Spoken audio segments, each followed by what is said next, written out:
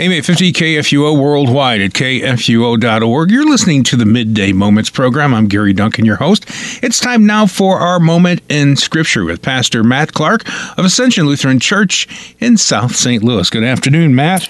Good afternoon, Gary. Good to be with you and spend some time in God's Word together. Yeah, as always, it's great to be with you as well. And we're into the New Testament, our reading this week. We read Matthew 1 through 13. What would you like to highlight in our reading? Thanks, Gary. Yeah, we are finally in the New Testament.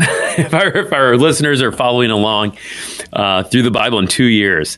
So I want to do a introduction to the book of Matthew in general, and then hit some of the highlights in today's reading. But the book of Matthew, of course, the first book of the New Testament. It is one of 4 books that we call the Gospels: Matthew, Mark, Luke, and John, all focusing on Jesus' life and ministry, including his passion, his death, his resurrection from the dead, and his ascension into heaven. Right. So all 4 of these books focus in on Jesus' life. All that he says and he does, right? But they have different perspective of Jesus' life, and they even have different audiences. So from those different perspectives and keeping in mind who that original audience is, what they write is a little different. If you recall, many years ago, St. Louis is pretty much down to one newspaper now, but we had 2 big newspapers in St. Louis, and as you read the news, you would read the same stories that were in the news, but at a different viewpoint, at a different perspective. Even though they're the same stories, it's just different writers, and you would pick up maybe some details in one reading of that newspaper that you wouldn't pick up in the other. Yeah, I think it's a great example. Yeah, for sure. So in the newspaper, this is a newsworthy event. An event really did take place, and it is a factual thing, and yet there's 2 different ways of writing about it. Maybe different perspectives, maybe different people were interviewed. Both accounts true in the paper, but yet different perspectives. Yeah, I think similar when it comes to the Gospels, those accounts of Jesus' life. Jesus' life, factual. These things happen, right? But these writers have different audiences, so they write in different ways. And they also even highlight different events from Jesus' life, maybe giving some more detail than others do. For instance, the book of Matthew, that's what we're in today. Matthew is writing to primarily a Jewish audience. So if he's writing to Jews and if he wants to tell them about Jesus Christ, guess what he quotes more than any other gospel writer? Quotes the Old Testament. Mm-hmm. So Matthew's going back to the Hebrew scriptures. Right. He starts out with the genealogy of Jesus the Messiah. So exactly. He's talking about the son of David and the son of Abraham. That's a great example of exactly what I was talking about. Is he quotes the Old Testament again and again and again to prove that this is the guy, right? Jesus is the Messiah, the one who's been promised, the one we've been looking for, the one that you and I, Gary, have been talking about on Fridays for months now in the Old Testament. Here he is. He's arrived. So I think, I'm glad you brought up the genealogy, because I think that really does serve as a good example of that. So as you read through Jesus' genealogy, like you said, begins with Abraham. That's where Matthew starts it. And it goes all the way down to Jesus. What I find really interesting, and what others have over the years too have found interesting, is who it highlights, and especially when it comes to the different women that it highlights there in the Gospel of Matthew, because that is unique. So here's the women that are highlighted. First of all, it's unique that women are highlighted at all in a genealogy like this, so that's special, and I think that affirms their importance in that genealogy. But people like Tamar, someone who is likely a Gentile, someone whose life was far from perfect, and yet she is highlighted in this genealogy. Another one is Rahab. Rahab is someone who's also not a Jew. She's a Gentile. Remember, she was in the city of Jericho when the spies came.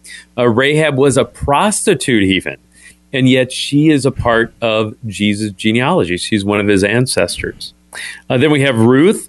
Ruth, again, not a Jew. She's a Moabite. And eventually she marries Boaz. And again, she's a part of that genealogy of Jesus and a close relative of King David. And then we have someone, I think this is so interesting. The next woman is just called the wife of Uriah. Doesn't even give the name of the person.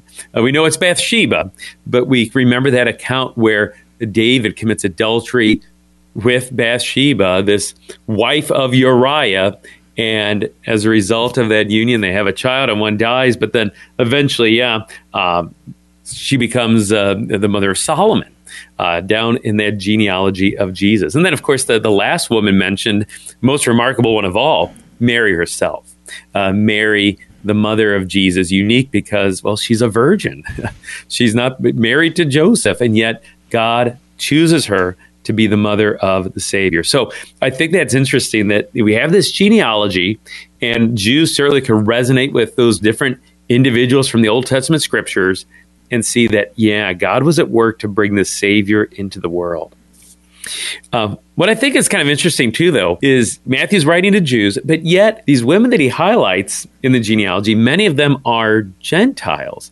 And so I think Matthew also emphasizes that God's grace extends to all people, that this Jesus has come as a Savior for Jews, most definitely, but for all people as well. So that's an interesting theme, too. I think we see that in the next chapter, too, when Matthew is unique in that he talks about the wise men, the Magi that come to visit. The Magi, they're not Jews. They come from a faraway land. God draws them right to Jesus through that miraculous star and through his word, and he leads them to Jesus, to worship him even. And so I think that's interesting. So you have kind of this two-part emphasis in Matthew that, Jesus is the one who fulfills the Old Testament, has come for the Jews, no doubt about it, quoting the Old Testament all over the place. But then the other part is he's also the Savior that's come for all people. And Matthew certainly emphasizes that as well. So, that covers everyone. So no matter who our listeners are, we know that Jesus has come as the Savior for you. And Matthew's gospel helps us see that loud and clear, crystal clearly, as we read through this gospel together. Matt, would you like to lead us in a prayer as we wrap up this segment? Yeah, I'd be happy to, Gary. Lord God, we thank you for the New Testament. We thank you for this word from you that shows us that Jesus is that fulfillment of that promised Messiah through the Old Testament scriptures. Lord, we thank you for Matthew, the gospel writer, who reminds us that Jesus has come for the Jews, but he's also come for all people. Those in Jesus' genealogy, the Magi, and us today, no matter who we are. Bless our reading through your word. Let us always remember that in those different perspectives of the gospel writers, you always, Lord, are the one who inspire and guide them through the power of your Holy Spirit. So also lead us. We pray this in Christ's name. Amen. Amen. What is our reading for next week? Matthew 14 through 25. 14 through 25. Okay. Sounds good. Thanks. Thank you, Gary. We are the messenger of good news. You can find us on Facebook at facebook.com/KFUO Radio. Of course, you can search out our webpage for our podcast or anywhere you get your podcast. All you have to do is search out KFUO Radio and you'll find our talk programs, including the segments like this one, the 5 segments that I have during the week. You'll find available as podcast as well. Again, just search out KFUO wherever you get your podcast.